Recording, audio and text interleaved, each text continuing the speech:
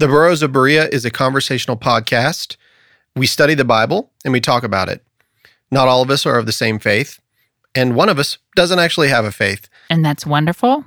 We all love one another, and we're going to continue to talk about these things. The things we believe in and the things we believe about what we read in the Bible. Not all of these are necessarily true. Some of it is opinion and speculation. Thank you for listening and speculating with us. There you go. That was good. Yes. You are listening to the Burrows of Berea. All right. Welcome back to the Burrows of Berea. To my left is Billy Eye Candy Kimsey. Come on, man. I don't have another candy joke. So, guys, for those of you who don't know, we record two every other Thursday, and he only brings one. Do your research. Hold on. What did we come up with? Y'all come up with like Laffy Taffy and the Charleston Chew. What was it that we said? What am I, 80? I don't even remember. You and Andy were I'm as creepy as an old man with his Werther's original in a van. Yeah. Whoa, man. Sorry, Ralph. You've got a van. Straight out of Compton. They represent Ralph Hicks, the creeper in the van. Hey, at least he didn't call you old. Right. You can have the van. At least you're not old. That's right. To my right, Cherry the Annihilator Lewis. Hello. Hi, everybody. Behind the glass, Rocket Man Andy Bishop. I'm trying new things. I like it. Yeah. Today we have a very special guest. This is a longtime friend of mine and my parents, and your daughter and my sister are like sisters, and they've been around. Janice Anderson, welcome to the Burrows of Berea. Thank you. Yeah, I'm so glad to have you here on this special Testimonies episode. Like I did whenever Michael came, I've got a joke, but I got a really good one. But before I get into the joke... He always says he has a good joke. That's true. He does say that. They're great for me. Okay. The sad news, and for those who haven't heard, yesterday, Gilbert Gottfried passed away. I did not know that until you said that 5 minutes ago. Yeah, he's the guy that voiced Iago in Aladdin, and he's done a lot of the celebrity roasts. He's got that two guys walk into. I can't do it, but that wasn't bad. Not bad. He's just got that really. So I hate that. He was only 67 years old, so we've lost a couple comedians. He was funny. I liked him. Yeah, he was funny. He was rough. Careful what you Google with Gilbert Gottfried. Have you ever heard the Aristocrats joke that he did? Yeah. It was literally like 3 weeks after 9/11, and he did a couple of jokes, and people were booing him. He was like, "Oh, too soon!" And then he does the Aristocrats joke, and it's so bad, like it's awful. It's clear a room bad on purpose. But it completely like shifted the whole room that night and made it funny again, and people started laughing, which was what they needed after the 9/11s. All right, so here we go. This is a twofold joke, and I have literally worked this out to try to make it work. So I'm hoping that I don't mess it up, okay? All right, so I always tell the heaven jokes, right? With Larry the 15th Apostle standing at the gates. Mm-hmm. Okay, well, so there's a redhead, a brunette, and a blonde that are at the gates. But I'm going to tell you how they got there first, okay? So the redhead, the brunette, and the blonde are standing in front of a firing squad. And they're all looking at each other and like, I just wish I could get out of this. I just wish I could get away. And they're like, well, maybe we could do something to distract them. And they're like, yeah, what could we do? And they're like, I don't know. Like maybe one of us could just run and the others could get away. And they're like, no, that's not going to work because somebody's going to get shot. And so they're like, maybe what we could do is we could like one of us could scream and they would look and then we could run. They would just look away and we could run. And they're like, that's a great idea. So the blonde goes, fire! So these three women are standing at the gates of heaven in front of Larry the 15th Apostle. So Larry the 15th Apostle looking at the book and is like, wow, this is pretty interesting. You all died at the same time under the same circumstances.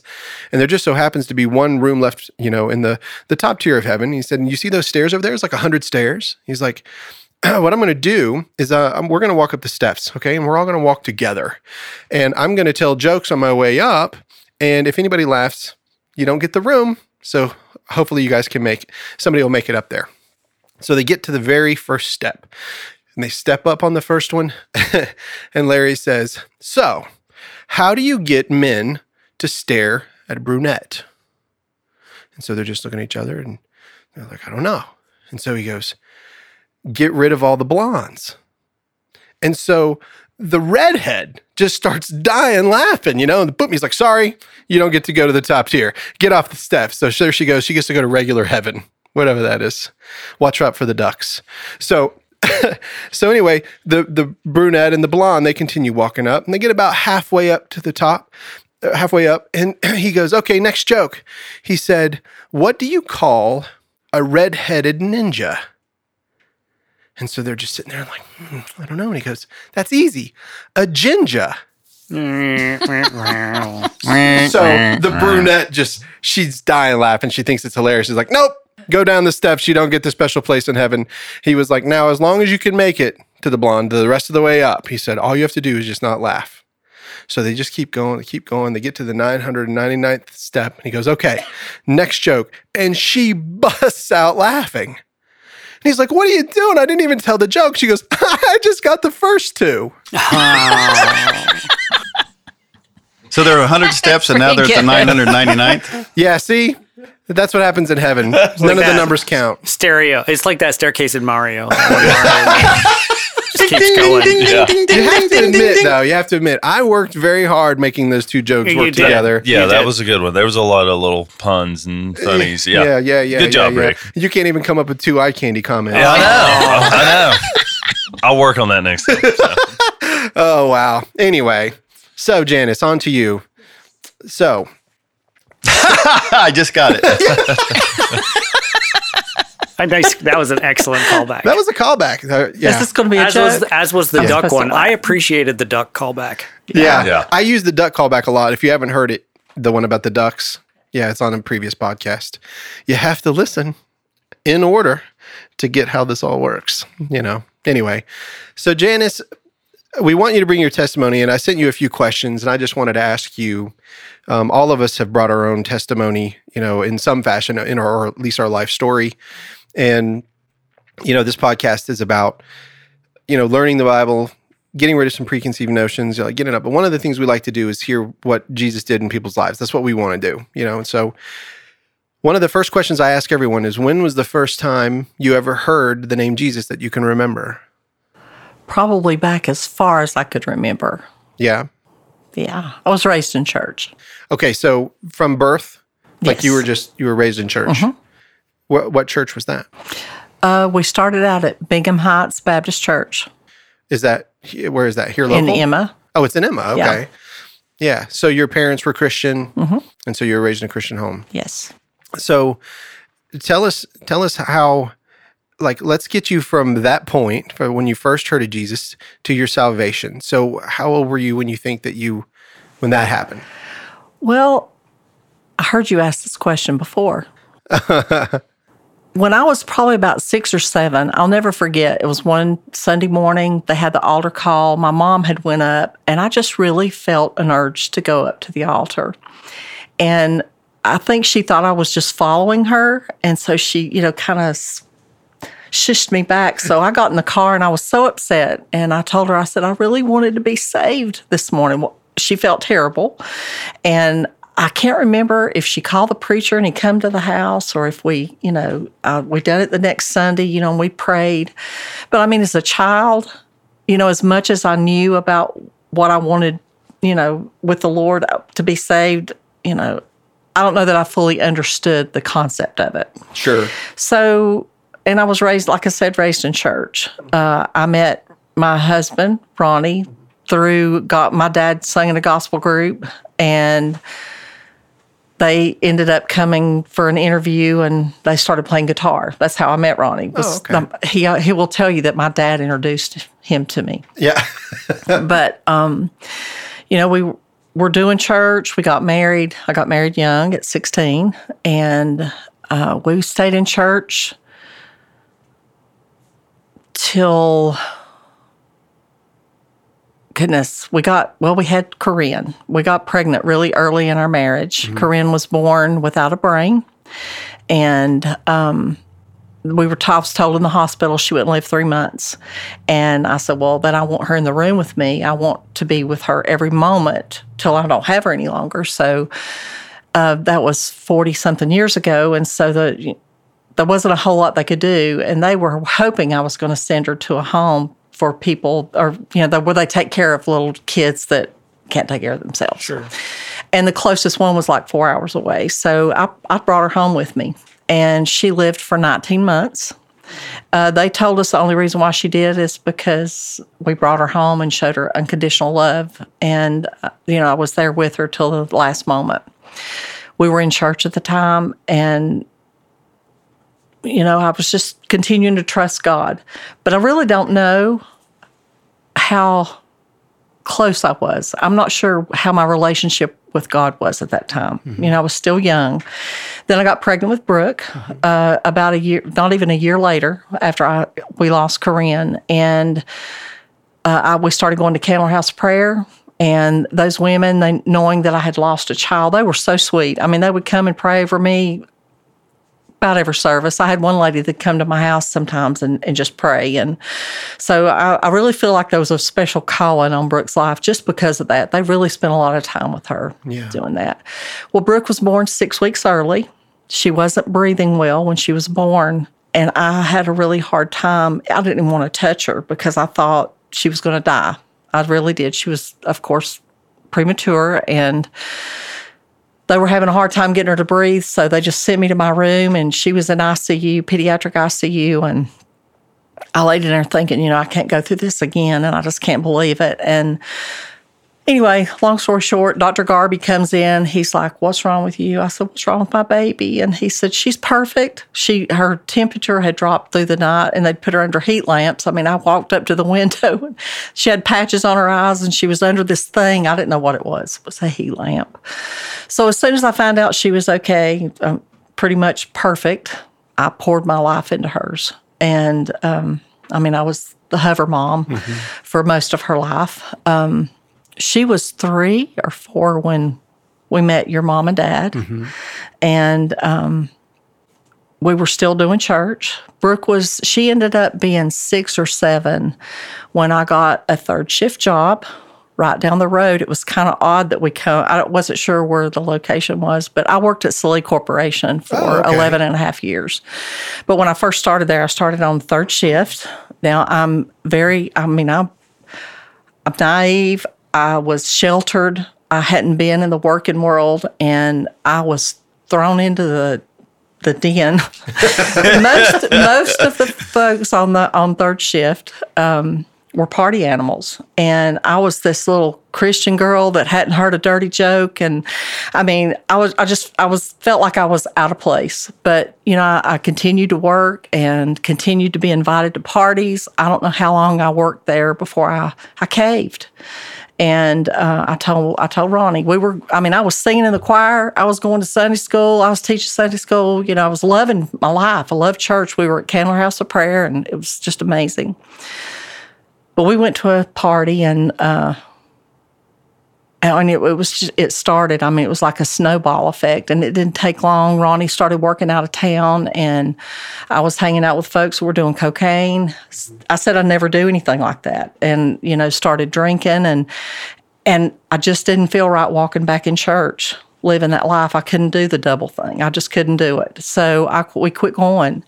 And I don't think either one of us were at a place spiritually that, like the head of the house, the Bible talks about the man being the head of the house and, being the leader, the spiritual leader. And we just weren't there. And with our walk with the Lord yet. Mm-hmm. So it was easy to walk away. We just did. And for 3.5 years, taking Brooke out of church, and Brooke loved church. She did. But for 3.5 years, I partied, like it was 1999. I just partied like a crazy woman. But about 3.5 years into that, I found out I was pregnant with Jared. And I guess I was close to 2 months pregnant when I found out. And I had partied up till that moment. And I just stopped everything cold turkey. Now, I had never understood the power of addiction at this time, but I knew that I was pregnant and that had to quit. And I became this evil person. It was hard. I didn't understand. Everybody still wanted to come over and hang out because that was the place to hang. And I couldn't. And so I made my life and everybody else's around me miserable while I was pregnant with him. But when Jared was born, he was perfectly normal, healthy, 8 pounds and 3.5 ounces. I mean, he's a big boy. And when I brought him home, I said, you know what? I've been clean almost. I didn't think about it being clean, but I had been away from that lifestyle for almost 9 months. And I need to get my kids back in church. Mm-hmm. So we started going down to that little church in Fletcher, and Mandy was going with us. And I think your mom and dad started going with us for a little while. Yeah. And, you know, I loved it. And House of Praise? Wasn't it something like that? Fletcher House of Prayer? Fletcher House of, something like that. I can't remember. It's right across from my shop. Yes. That's where my shop is. It's right across there, that little church right there. Yeah. So, anyway, we hadn't been going there long. Jared was 8 months old, so we'd been going there for about 8 months. When I got a phone call from my brother, my middle brother, that our youngest brother, Gary, was in the hospital and I needed to get up there, that from the tests they had run so far, they thought he had leukemia. Well, I didn't understand the power. I didn't know what a leukemia was. I really didn't understand any of that. And I said, well, okay. So, you know, I get up there, and my mom and dad had just bought property at Holden Beach and North Carolina coast. Mm-hmm. And they were down there working on their property. So I get up to the hospital, and my brother said that it had been confirmed they'd done a spinal tap and that he had leukemia. He was 18. And I really didn't understand the severity of that. So we decided to call my mom and dad and let them know that Gary was in the hospital and that they might want to come home. We didn't tell them what they had already found out. So when they come off the elevator, there's me and Ronnie, my brother and his wife, our pastors, his pastors, and my granny and grandpa. And when they come off the elevator, I, of course, was elected to tell them. And again, I'm still not understanding how bad leukemia was. I said, well, they found out that he's got leukemia. Well, my dad just hit the floor. And I'm thinking, what's wrong with him? You know, he's going to be okay. He's 18. I mean, he's young. They'll figure it out. And that was on Monday. And they sent him to Mission Hospital. He ended up in ICU at Mission Hospital 2 days later. And then they flew him, or they were going to fly him with the Mama helicopter, had only been flying for a little bit, down to Winston-Salem Baptist Hospital because they had some type of a blood thing they could do down there where they pump the blood out of the body and separate the white and red blood cells. Anyway, so they took him down by emergency ambulance, and we were only down there for a day, and he died on the next day. We found out on Monday, and he died on Thursday. So, yeah, wow, and that was not expected by you at all. No, and my dad, my family. I mean, it just tore me up because I had stood on everything. I wouldn't let anybody talk any negativity. I had my Bible out. You know, I was this little preacher. I'm saying, you know, if we can't say nothing, don't say nothing negative. We're just trusting God for healing. You know, God's going to heal him. He's going to come up out of this, and he didn't. So when we got home, you know, we went through that. I mean, my brother was my everything. We was tight, and we went through the motions of the funeral and everything, and about 2 weeks later, we decided to go back to church. And we're in there doing the service, and at the end of the service, preacher's like, you know, I really feel like somebody, you know, needs a healing today. So just come down, let's just pray, and we're just going to believe God for healing. And I'll never forget how I felt. I grabbed my stuff, and I was like, no, he don't. And I turned around and I walked out. I said, you know, I'm done. I'm done with that. And I didn't, again, realize the power of addiction. And when I went back, it was worse than it ever was to start with.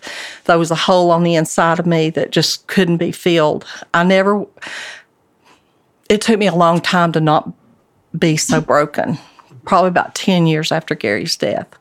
But about 2 years after Gary died, me and Ronnie divorced. I mean, we both, I mean, I went off into such a deep hole in my addiction, and I just felt like a shell of a person. I don't even know how to explain it. So when we divorced, I moved out to the mobile home park that your mom and dad lived in. Mm-hmm. And I'd done that because I loved my kids. I wanted my kids to have some kind of life. I mean, things has been so chaotic for my kids anyway with the situation between me and Ronnie that, I wanted them to have some sort of normalcy. And I figured that at Brooke's age and as close as her and Mandy already were, that would help. So that was in 93. Moved the trailer out there, and then the blizzard came. That's right. Oh, it's so funny. But anyway, we didn't live out there long, though. I ended up marrying one of the guys that I worked with at Silly Corporation. He was such a friend when all this happened, and I was so broken, and I was still trying to work. He was just always a gentleman, and I guess I just kind of needed that. I needed that shoulder to lean on, and we got married way too soon. I mean, he was a good man, and he didn't deserve all this crazy that he was getting. And, I didn't even think about it. Ronnie will tell you, I was waiting on my divorce to get married again. And so that we moved to Weaverville. We built this beautiful house, but it never became a home. We never had God in it. We hadn't been out there long till he talked me into looking for a business, doing something outside of work because he was over maintenance and stuff out there, and I was crazy. I mean, I was probably embarrassing him, if the truth be known. But anyway, I'm sure I was. So I ended up buying the embroidery business from a lady out in Brevard, and I set it up in the basement of the house. Now, I'm a people person. So I get the business set up in the basement, and I start working. I'm isolated. And you know what isolation is? Man, it's the devil's playground. It really is. I mean, put you in a place like that. I'm still not whole and still in need of a savior. I ended up dabbling with what it was called crank at the time. It's kind of like the early stages of meth, but it was crank. And done that like crazy till I ended up ruining my marriage. Marriage number 2, about 3.5 years into it, we divorced. Ronnie moved Jared in with him and became the primary parent in our custody thing. He never took my parental rights away from me. But anyway, so Jared moved in with him, and I moved out. I moved the business over on Fanning Bridge Road into a house with a garage, set the business up again, and tried to get it up and running. But I was not good. Got on hanging out with folks that were doing crack and all kinds of goofy stuff. And I mean, it was one thing led to another. My life was continuing to go down this dark hole that I didn't feel like I was ever going to be able to come out of. And ended up getting evicted from the house because I can't pay the rent. I can't pay my business payment. I mean, it's one thing or another. So I moved into a little cinder block house out in Mills River, a little bitty, tiny 2-room house. And but what was so convenient on the other end of the road was the crack house. I mean, so it was like McDonald's. And anyway, so I was Drive-through crack. Yeah, and it was terrible. But I mean, that's just where my life was. And my parents, my mom, they didn't know what was going on, but they knew that I had changed so much. I didn't go to family functions. I didn't want to bring my mess into their lives. And I avoided them as much as possible because I respected them for one thing, My mom never stopped praying for me. So I'm here today because of her prayers. I know it with all my heart. There's a lot of mothers out there praying for kids. Yes. Don't quit. Don't quit. Please don't quit. Don't give up on them. But it wasn't long. I had moved the business again. I mean, it was just, I ended up going to Hickory. I was doing some contract embroidery work for a guy that had a small embroidery business in Hickory. And he encouraged me to bring my stuff down there, and he'd help me get all my bills caught up and everything because I was ready to shut the doors. Right. And so I moved down there thinking, okay, I'm going to nip this little drug habit in the bud, and I'm going to get my business up and running again. But I was still in the driver's seat. I hadn't thought one time about asking God for any direction. So I moved to Hickory, and I was down there about 3 weeks until I got introduced to the latest meth. And then life got crazier. I brought a guy that was friends with Mandy and Brooke down there to live with me for a little while, and then we ended up moving back up here and on Hendersonville Road, off of Fifth Avenue in Hendersonville. And I brought the business back, set it up in the garage, and I mean, I was at this point not even enjoying getting high, but I couldn't stand not to be. Right. I mean, it was to that point where I couldn't stand the depression and all that, so I just stayed messed up all the time. Was drinking a huge amount of alcohol and to getting up and making it coolers of a morning and taking it out to the garage so that I could go back and forth to the bathroom all day. It was just crazy. But anyway, that lasted for about a year and a half, and Jared's 14 now. So all that time from 14 at that time. 14 Not now, at this but time. at that time. Yeah, at that time. Okay. He was 8 months old when I walked away from church. So up into the age of 14, I hadn't took him to church. I was doing my thing. And addiction is so selfish. But I ended up going to church. Well, let me just back up just a little bit. He called me one night when I'd been out. I don't know how many times, 10, 15 times, and left all these messages. Well, I was listening to messages. It was like 1:30 in the morning. And he was like, Mom, please call me when you get in. Please call me when you get in. So while I'm listening to the messages, he calls me. It's like 1:30 in the morning. And he's like, Mom, where have you been? And I'm like, Son, I've been out. What is wrong with you? He's like, I was worried sick about you. I mean, you could hear it in his voice. And I said, what has happened? Have you and your dad been into an argument? What's going on over there? And he's like, no, Mom. He said, I was worried sick about you. And I'd like to know if something happened to you that you had God in your life. Wow. And I was like, okay, son, what is wrong with you? But the buzz is gone. I'm sitting there thinking, what in the world? And his next question, now it's 1:30 on Sunday morning. He says, can we go to church in the morning? And I'm like, son, really? He's like, Mom, can we just go to church in the morning? I said, okay. I wasn't going to tell that child no. I said, I'll pick you up in the morning and we'll just go to my mom and dad's church and, I'll get 2 checks. I'll make them happy and I'll make him happy, but I wasn't ready to change. So I picked him up. We went to their church. They were happy we were there, but now I wasn't going to dedicate myself to going Sunday morning, Sunday night, Wednesday night Bible study because, you're really dedicated if you do that. We done Sunday morning, and I'll never forget the first message that preacher preached was about being a light in the darkness. I've noticed later in my life that that's what God was allowing me. He was going to let me be one day. But about 6 weeks after we had started going to that church, Passion of the Christ had come out in the theaters, and their church was going to pay for everybody to go. Well, Mom called, and she's like, we done got you tickets. We want you to go. And I'm thinking, okay.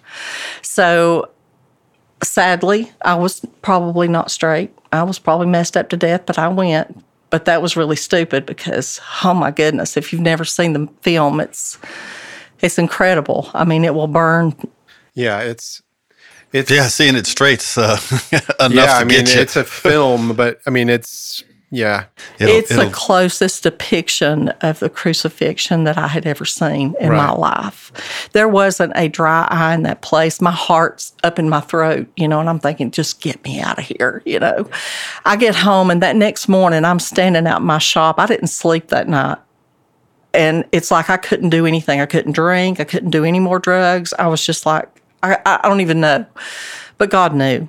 So I stood in my shop, and I thought, I just need to ask for forgiveness, man. I need my life straightened out. And then I don't know, something on the inside of me said, he's done it all already. And how selfish of me to ask him for anything else more than what he's already done.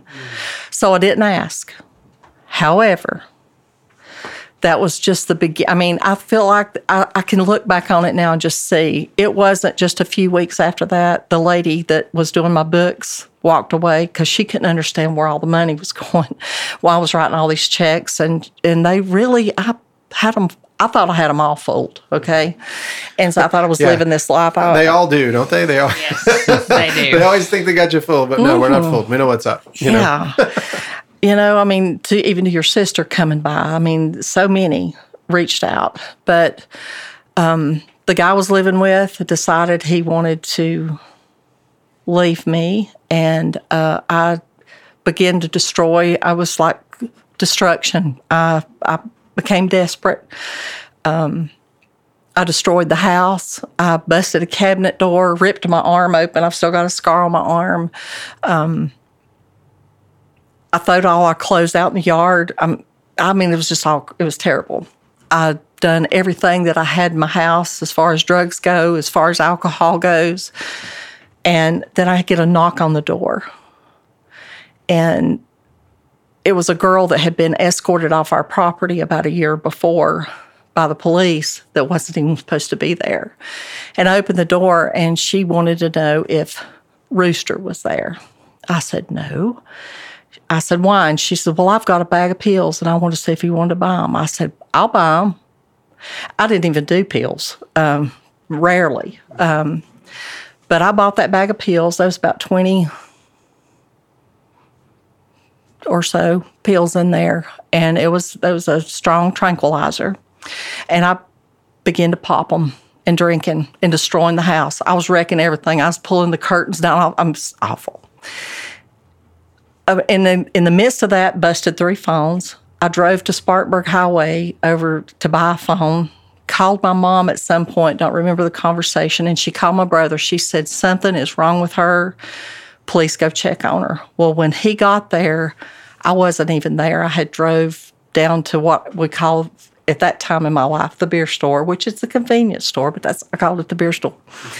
And I pulled back in my driveway, and I thought, who is that? And I slide my car in sideways, and my brother gets in my face, and he's like, are you ready to go? And I thought, I didn't know if he was talking about if I was ready to go to heaven or, what. And he said, Janice, I didn't know what was going to happen. He said, you need some help. Get in the car. We're going to get you some help. And I don't remember the ride to the hospital.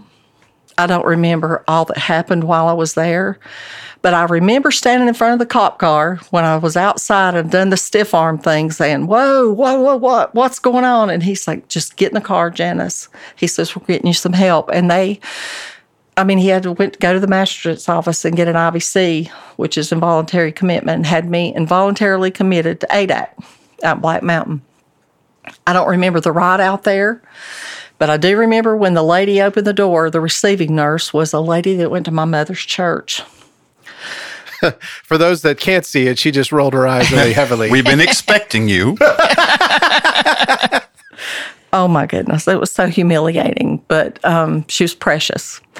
And detox was pretty interesting, what I remember of it. It was not good. But about 2 days in, they done an assessment, asked me, how they went through everything with me and said, you know what, you've got a problem, and we're offering you rehab, and it'll change your committal to a voluntary committal, and it'll look better on your record. Well, I didn't know if I had legal issues because I was taken out there in the back of a police car, and I had dope on me still. So I didn't know. And I thought, well, what have I got to lose? I'm mad at the world. I'm mad at God. I'm still alive. I'm still breathing. I've tried to check out. I was done. Mm-hmm. And if it'd been up to me, that would have been the end of my life. Whew.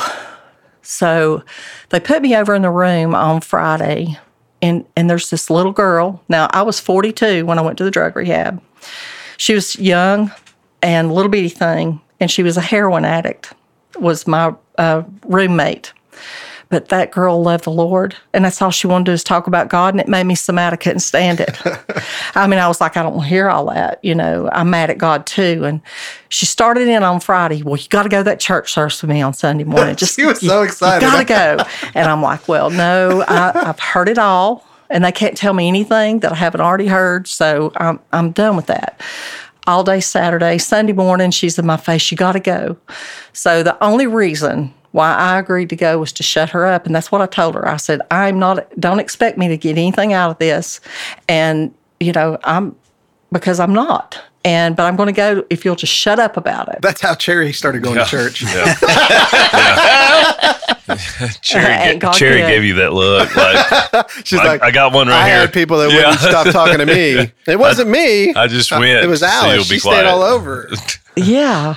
So if you ever get an opportunity to go to ADAC, you go down this long hall into room 18, and that's where the big meeting room is, and that's where they have church. So I walked down that hall with my arms folded in my head thinking, preach me happy if you can, because I was raised in church, and I know that there was people that sit in the audience that could make that preacher have to plow, and I was going to make it hard on that preacher. I wasn't standing up during the dumb song service. I was going to sit there and just be a knot on the log. Well, I'm over there in the corner with my arms all folded. By the way, she's old school. She's old school when you start talking about making a preacher plow. Like, that's old school. Yeah, definitely. Kind of make him plow. I'm going to make him plow this fallow ground, buddy. Love it. But anyway, I said if my mom would have kicked my tail, I should have seen how I acted in church that morning. Better get out them other horses, because that ain't going to happen here. That's true. But they started singing. The church that came out there to do the church service, they started singing those old hymns that I hadn't heard in 14 years, because my drug addiction was about 14 years. And I could not stop crying. Okay, and I'd been so mean to those girls in our unit. And so I was trying to fight back the tears. I didn't want them to see me crying because, I was still mean. And then the preacher gets up and he starts hammering, man, and he's like, if there's still breath in your lungs, there's still hope for you. You hadn't went too far, you hadn't done too much, and you ain't even hated God enough that God won't bring you back to that place where he can use you and he'll forgive you. And I don't know what it done to me. I mean, I'm thinking, I was the only one in the room, and he was reading my book. And I'm thinking, So my heart's up here in my throat, pounding out of my throat. And I don't even remember standing up at the end of the service, or how I got to point B from point A. But I do remember saying, you know what, God? I'm done. I'm fed up to here with my life. I tried to check out, and I'm still here. And if there's anything worth salvaging, here I am. And I really didn't think there was, because I was a gutter-crawling addict who wasn't fit for nothing to do anything. But that was March the 21st, 2004, about 9:45 on a Sunday morning, and you've come too late to tell me that God don't restore. I didn't realize the miracle that took place that day till I got up on Monday morning, and they wake you up early, like at 6 o'clock, and we're out in the room getting ready for breakfast, and I heard the birds singing. And it sounded like the bird was right on the windowsill. So I pull the curtain back, and I'm like, oh, my God, look how blue the sky is and how green the grass is. And I felt so alive. I don't even know how to explain it. And, I mean, it was a little bit to take in. It's almost like love was leaking out my skin. I just wanted to hug all these girls, and I gave all my clothes away. It was just, that was a transformation. So you were just walking around naked? Yeah. Well, no, not completely. That's where Billy went. I just said it for him. Love's leaking. Love was leaking out my skin. That's awesome. I love that. I mean, I can't describe it. I didn't realize how dead on the inside I was until I asked life back in and love back in. And it was a miracle. And my mom will tell you, I mean, for the first year of my recovery, she's like, it's a miracle. We got Janice back. She's a miracle. So I fast forward. Well, for a praying mom that never stopped praying, seeing something like that, what do you think she was seeing? Oh, she's seeing answers. How her knees were black and blue. Yes. She was wore out. Yes. But she got to see her daughter do that. She did. Ain't that something? Oh, my goodness. Yeah, she on this side of glory. On this side of glory. Yes, exactly. Right. About a year later, she heard my testimony Talk about for old the school. first time. That's right. That's right. But she did. She heard my testimony for the first time, and I didn't forewarn her. And she's like, no wonder I woke up in the middle of the night, 2 or 3 o'clock in the morning, with this overwhelming fear that something had happened to you. And I'd pray, God, just keep her safe, keep her alive. I don't know where she's at or what she's doing, but just keep her alive. When I was in downtown Asheville in the one-way in, one-way out projects, buying crack at 3 o'clock in the morning by myself with my little pocket knife, I mean, anyway, God heard her prayers, and I'm so thankful for them. But I moved in with my brother. It was so crazy. He told me, he said, you're not going to go to a halfway house or nothing. We have made plans for you to come live with us. And the relationship that me and my brother had was strained just because he done his thing, and him and his little family, they went to church, and I was over here being a crazy woman, and we only met in the middle at my mom and dad's occasionally. So that was, God just orchestrated every little thing when I look back on it, and that was a relationship was going to need to be mended and healed and restored. So I lived there for 2.5 years with them and got my business back up and running. And your mom come and worked with me for a little bit during that time. That's right. And can I ask a question? Yes. I don't want to interrupt, but no. So how were Jared and Brooke doing in the midst of all this? Like, so whenever, they're watching you kind of do your thing, right? And then all of a sudden there's this change, how did the kids respond? Because I don't know. Yeah. Jared was thrilled. Brooke was thrilled.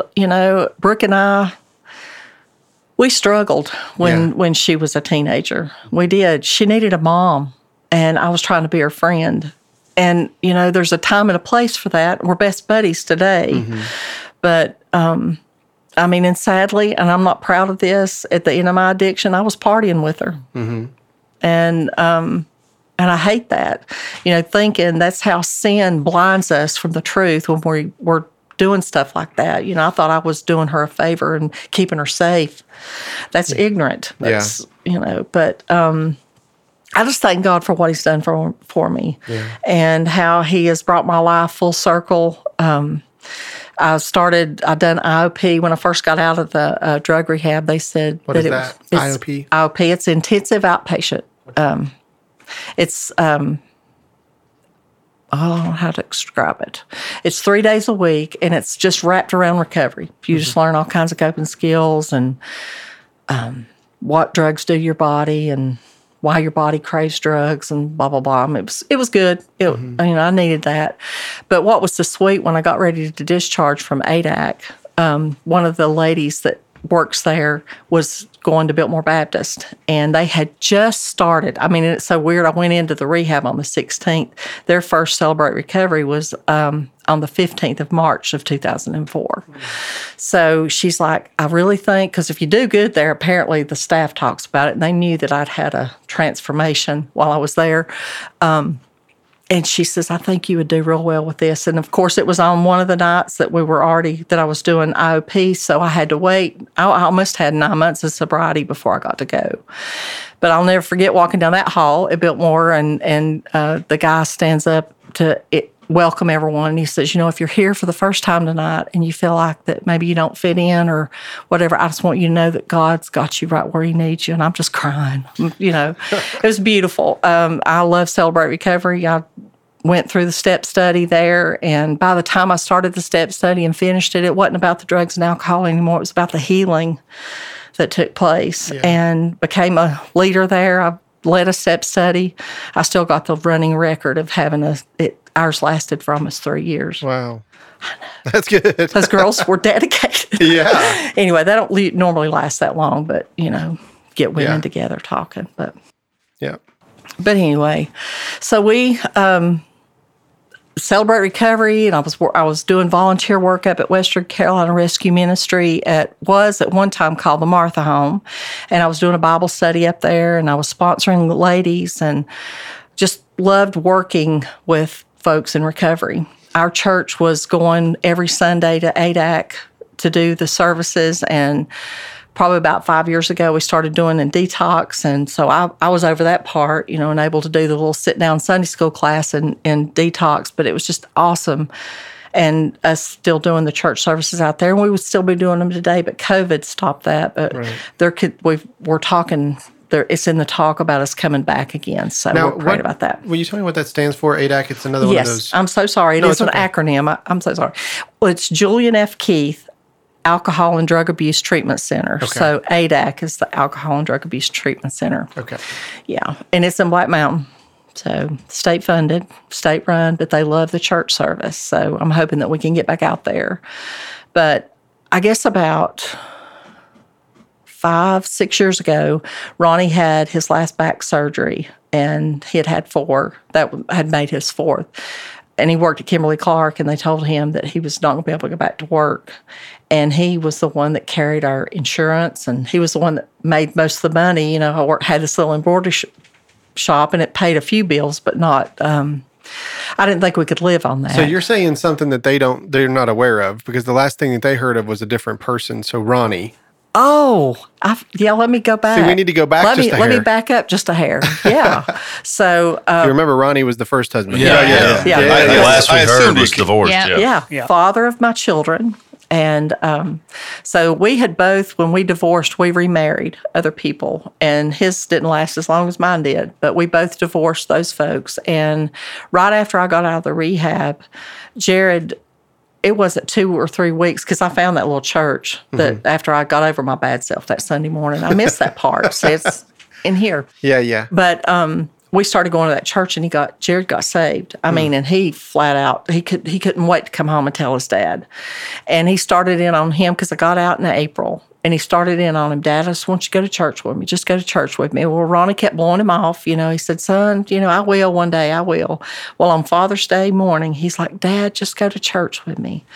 And he's like, I will. So he comes to church, and he was still in that place where he wasn't ready to change his life, but he come to satisfy Jared. So Jared played an active role in both of us getting our lives back in church. So he came, and he left the same way that he came, but he satisfied Jared. But a few weeks later, our pastor was going to be doing a tent revival in Georgia, and Ronnie hunted in Georgia all the time, and so me and Jared wanted to go, but I didn't know anything about Georgia. I said, would you like to go with us? We're going to go down for the weekend and be down there and he says, sure, that'll be a road trip. Well, that was all I'd heard till the day that we met to go down there. The Lord was dealing with him, and he had done promise the Lord that if he just let him make it down there, that he was going to rededicate his life to the Lord.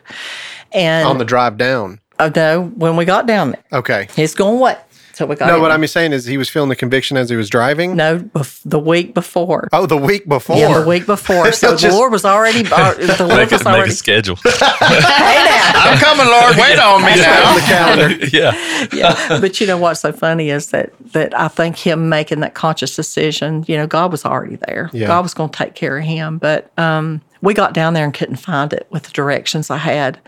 Well, so I hadn't been around Ronnie, and I know we call it round 1 and round 2. Round 1, he was explosive. I mean, he had anger issues, and I was expecting him to just blow up. And I was like, let's just go home. It's okay, let's just go home. I'm sorry that we got all the way down here. He said, Janice, let's just go get something to eat. Let's go get a room, and we'll find it Saturday morning. So we did. I mean, we were really close to where it was. So we found the tent, and that night, our preacher, I just love him. He's a hot man. I just love him to death. He was preaching about being a fanatic for Jesus, that, we were fanatics about everything. But he was up there running around on the platform, he's on the chairs and everything. And before the end of the service, he had the altar call, and Ronnie went down and rededicated his life to the Lord. And that's when he told me on the way home that night, he said, I promised, the Lord, if he'd just let us get down here, that I was going to turn my life back over to him. So he wasn't going to leave. When you were like, let's just go back home, he had something else in his mind. He did, and I didn't know that. Isn't that great? It's I love crazy. Those stories. So, he starts coming to the church, and he plays guitar. So it wasn't a few weeks till he was playing with the band. Just getting up there and playing with them, and finally got invited to play in the worship band. And then he started saying, well, why don't we just get remarried? Why don't we just get remarried? And I'm like, I'm good. You're good. Let's just, let's just work on us. Let's work on our walk with the Lord. That was important to me. And I mean, God was really doing an amazing work in my life, and I didn't want anything to mess that up. And so my dad ended up, started having some kidney problems, had kidney failure, and it was just a bad day. And it was around Christmas time, and we get to Fats. We went to eat after we'd been over to my mom and dad's, and we're sitting there eating, and he pushes a box across the table. And he opens, and this ring's in it. It takes no for an answer. He's a man that makes and executes a plan. Absolutely. Oh, my goodness. So And I said, okay. Wait, he proposed at Fats? He did. Wow. That But was you the said thought it's I not had. there anymore. No. The other one in Inca Candler is. Oh, is that where it was? Yeah, that's where it was. Yeah. Not the one in Harrisville. Okay, the one in Inca. Yeah. But, it's got 3 big diamonds in it. He says, I loved you then, I love you now, and I'm going to love you forever. Wow. He never stopped loving me. You know, we were kids when we met, and, and nobody else could stand to live with us anyway. So it just made more sense for us to be together. But I think y'all are adorable, just so you know. Thank you. So, it's like the end of May, and he's like, are we ever going to set a date? And I was like, well, why don't we just get married on our old anniversary, June the 10th? That way you won't ever forget it. And so I had like 2 weeks to plan this wedding. And so we did. We got remarried again on June 10th. And so we'll be married 16 years this year. Wow. Congratulations. Yes, thank you. Yeah. Thank you. Yeah. I was thumbsing up, making sure that the recording was still going. I'm sorry. Good. Okay. So, I told you my dad's kidney started failing him. Yeah. Ended up 3.5 years into my recovery, able to donate a kidney to my dad. Oh, wow. I so did. because of the recovery and then you were clean, then you could give the kidney. Yeah. And they put you through it to make sure that and I was given a clean bill of health and was told at the rehab that I had done things to my body that was irreversible. Yeah. And, it's almost God knew.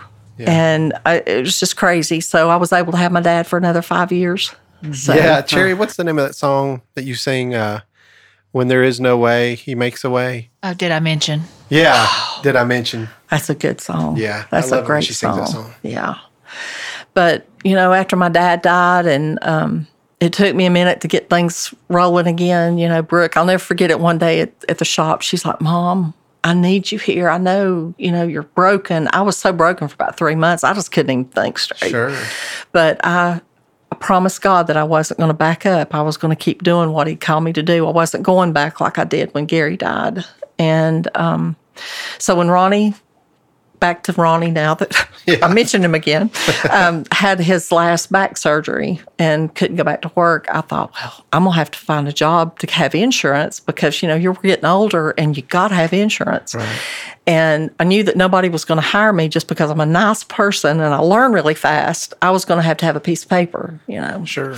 So I went to AB Tech and I talked to them and shared my passions and started the track of human service and all the substance abuse certificates that I could earn and got my associate's degree. And I've done really well, unbelievably. At my age, I let old people go back to school, So I love it. My advisor, she said, "Janice, you've done so good. I don't think you need to stop here. I think you need to just go on and, while the ball's rolling and go ahead and get your bachelor's because you can, really pick your job then." So I went to Montreat, and AB Tech to Montreat.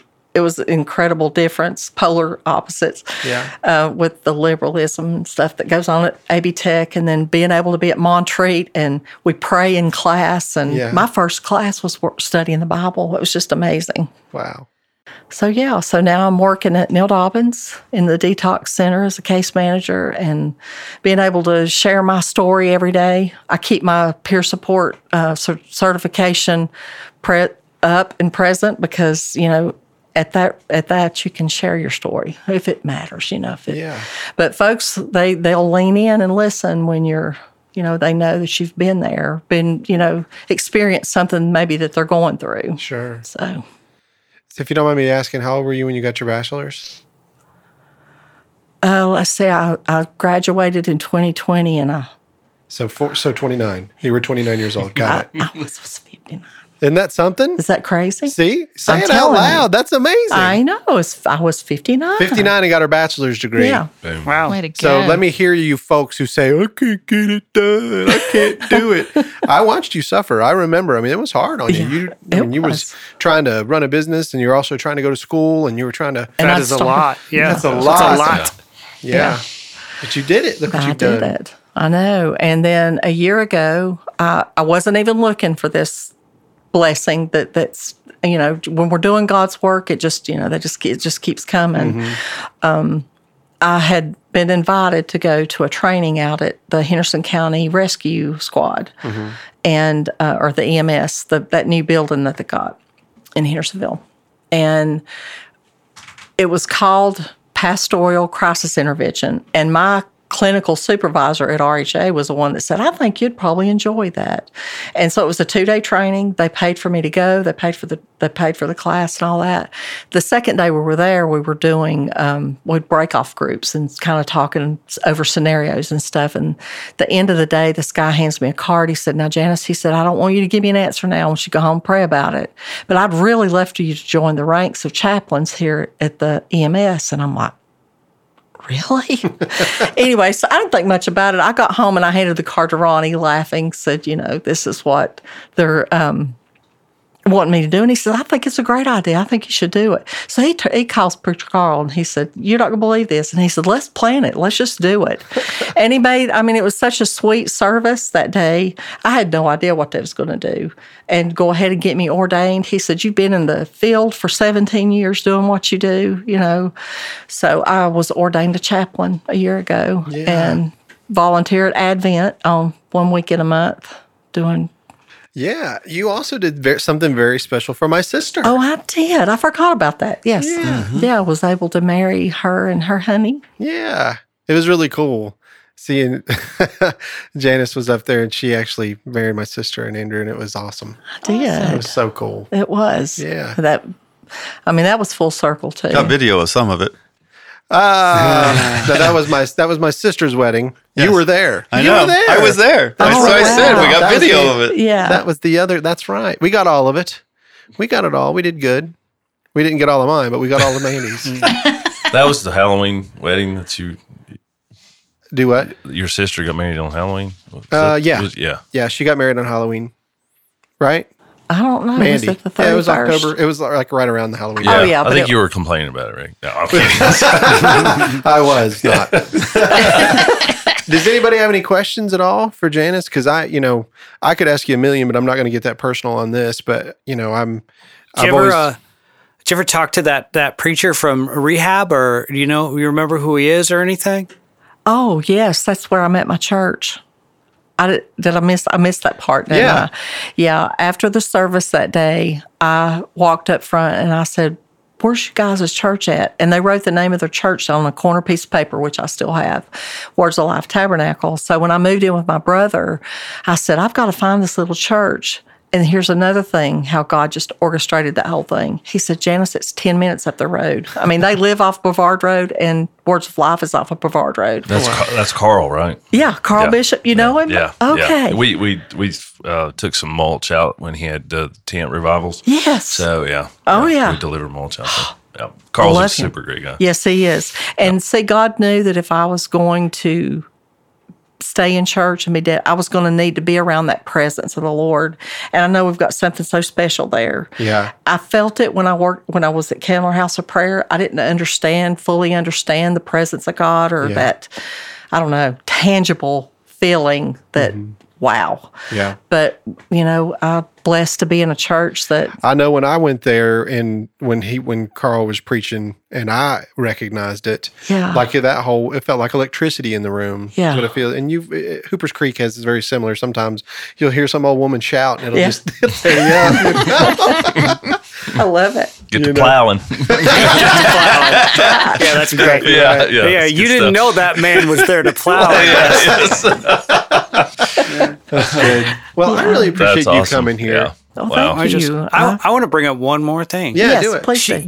You mentioned when you went to working alone how that was a problem for your addiction. And it made me think of what we went through the last 2 years and how many people are having that problem or coming out of having that problem or in the middle of having that problem. Like that 2 years, everybody's working from home, not much Isolated. human contact, huge.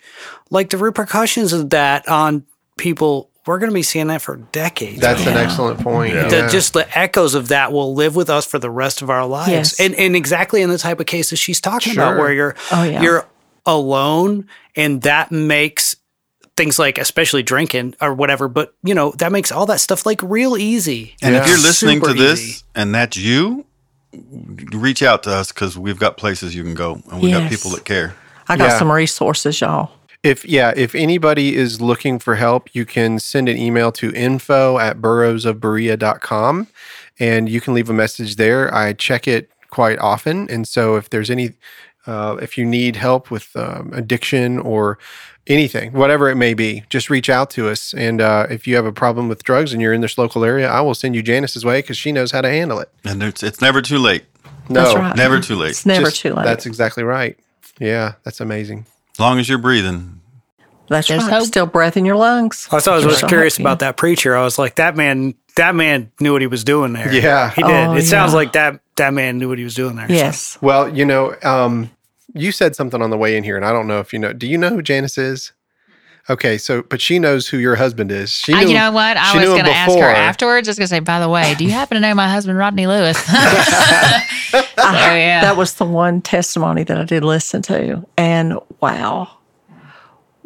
Yeah. Yeah, that was a good story. I love his It's a one-step program. story. The way he says it. Stepped out on faith. That was good. Stepped out of that aisle terrified with pants that was itching him. Yeah. They were too small. What actually happened was that Cherry just washed his pants the night before and made sure that they shrunk. No. No, I'm just kidding. Well, thank you so much, Janice, for being here. I appreciate Thank that. you Yes, thank for you. the That was invite. wonderful. Yeah. Good story. Yeah, absolutely. I can't wait to put this out for everybody. And Billy and Ralph and Andy and Cherry, thanks for all being here. And Thank we'll talk to you next time on the Burros of Berea. Represent. I like that solemn represent. That was nice. Represent. Wonk.